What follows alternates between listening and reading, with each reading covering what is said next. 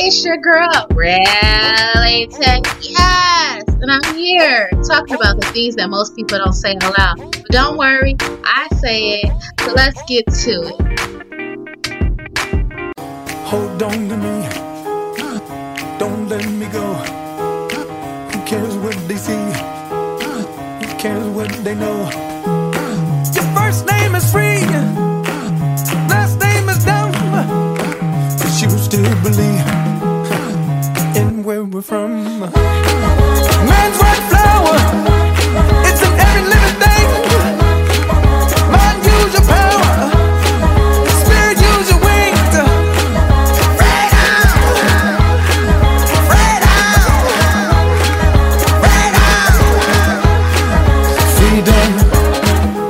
Hey y'all! Happy Dr. Martin Luther King Day. Hope you're enjoying your day off. And for all the people who are at work, hope it go by fast still. So we always say that we want freedom. And in reality, are we still living in the same situation that he talked about in I Have a Dream speech? Has anything really changed? Do these issues still occur? Well, let me tell you about the first time I experienced racism in this quick story time.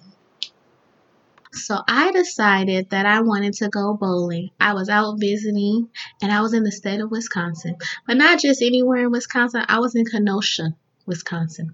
And if you don't know no better, there's not that many people that look like me that be there. So me and 4 other people, we decided we were going bowling. And I did buy 2 lanes. I paid for everybody. We were bowling. We were about 4 rows in. And we decided we didn't really want to use the other lane yet because of the fact that it was an odd number, so we couldn't really play on teams. But I had already paid for it, so we were going to just use it next.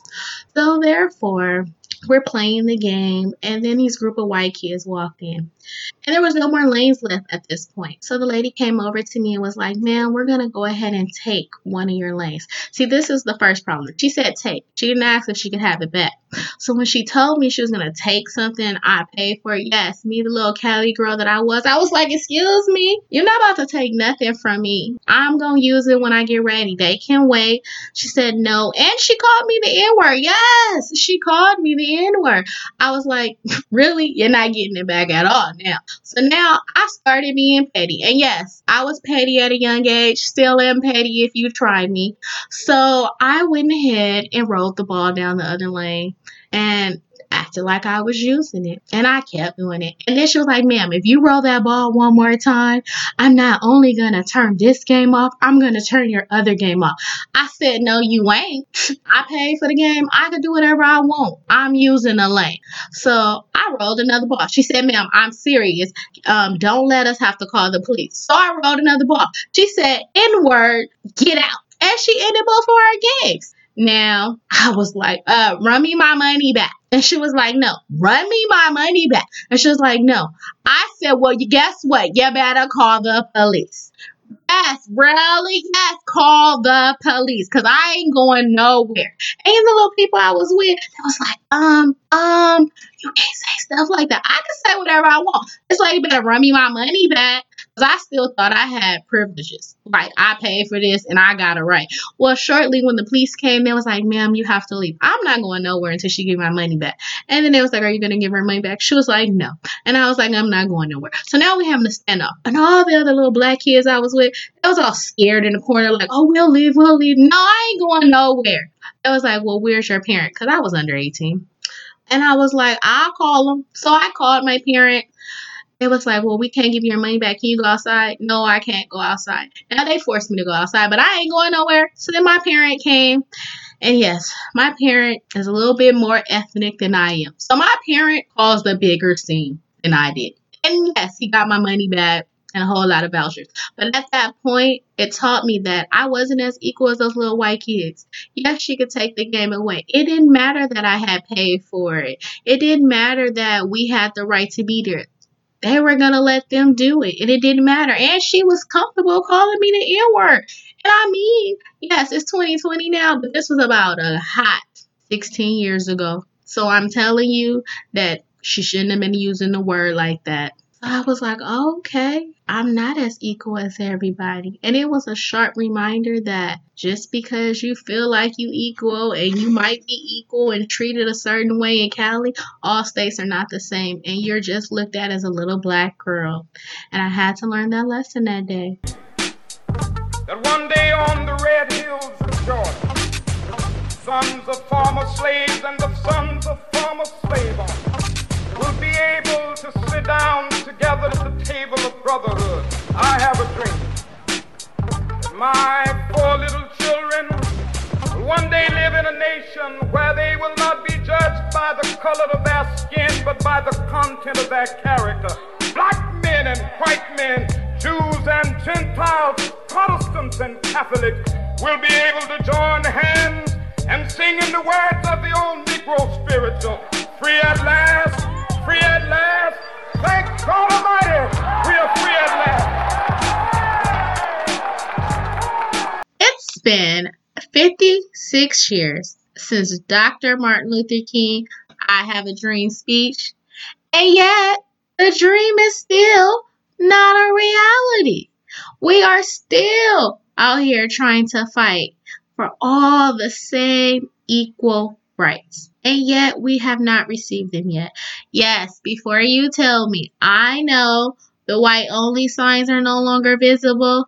And yes, I know we can all sit together no matter what race we are in southern states. About what else? Nothing. We are still trying to be equal as all men created equal. But yet we're not. We're not created equal when it comes to our race. We're not created equal when it comes to our gender. We're not created equal when it comes to our religion. None of this has changed. As well as we are still being judged by our skin tone. And yes, I mean judged when it comes to jobs. I mean judged when it comes to you looking at somebody and being like, oh, they may not be safe to get on the same plane as me. Why are they here? Really? Yes, I said it. And we are still experiencing police brutality. Black Lives Matter. We could commit the same crime, but depending on your skin tone, you do not receive the same justice. If it's justice, it wouldn't matter what race or skin tone you are or what gender you are. You're going to get the same justice, same sentence. But no, we're not there yet. As well as he said, we would never be equal until we felt that there was a need for us to vote. And right now, in this current climax, we don't even feel like it's a need to vote in this upcoming election. We already know what's going to happen. No, we don't know what's going to happen. We don't know what's going to happen until it happens. And even if it does happen that way, you were still supposed to try to make sure your voice was heard. You're still out here trying to make a change. So many people focus on just who's going to be the president, but what about all the things that impact the president? Your state laws, Congress, local issues. These things can stop and change who your president is. So stop just focusing on who's the president and start focusing on all the issues. Reality. Yes, I said it. Now it's time for our taste tip of the day. And with that said, most primary elections start in February. So if you want to make a difference, if you want to be heard, make sure you go out and vote in February. Really? Yes, because you'll never be heard long as you're just complaining and not voting. So go vote.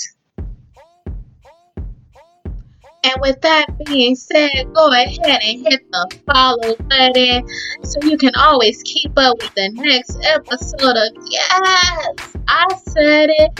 And even hit the like button, subscribe to my channel, and follow me on Instagram at Reality.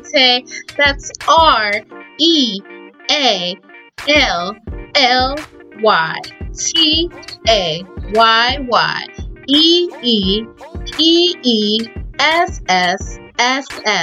And like always, I appreciate you listening. Until next time, bye.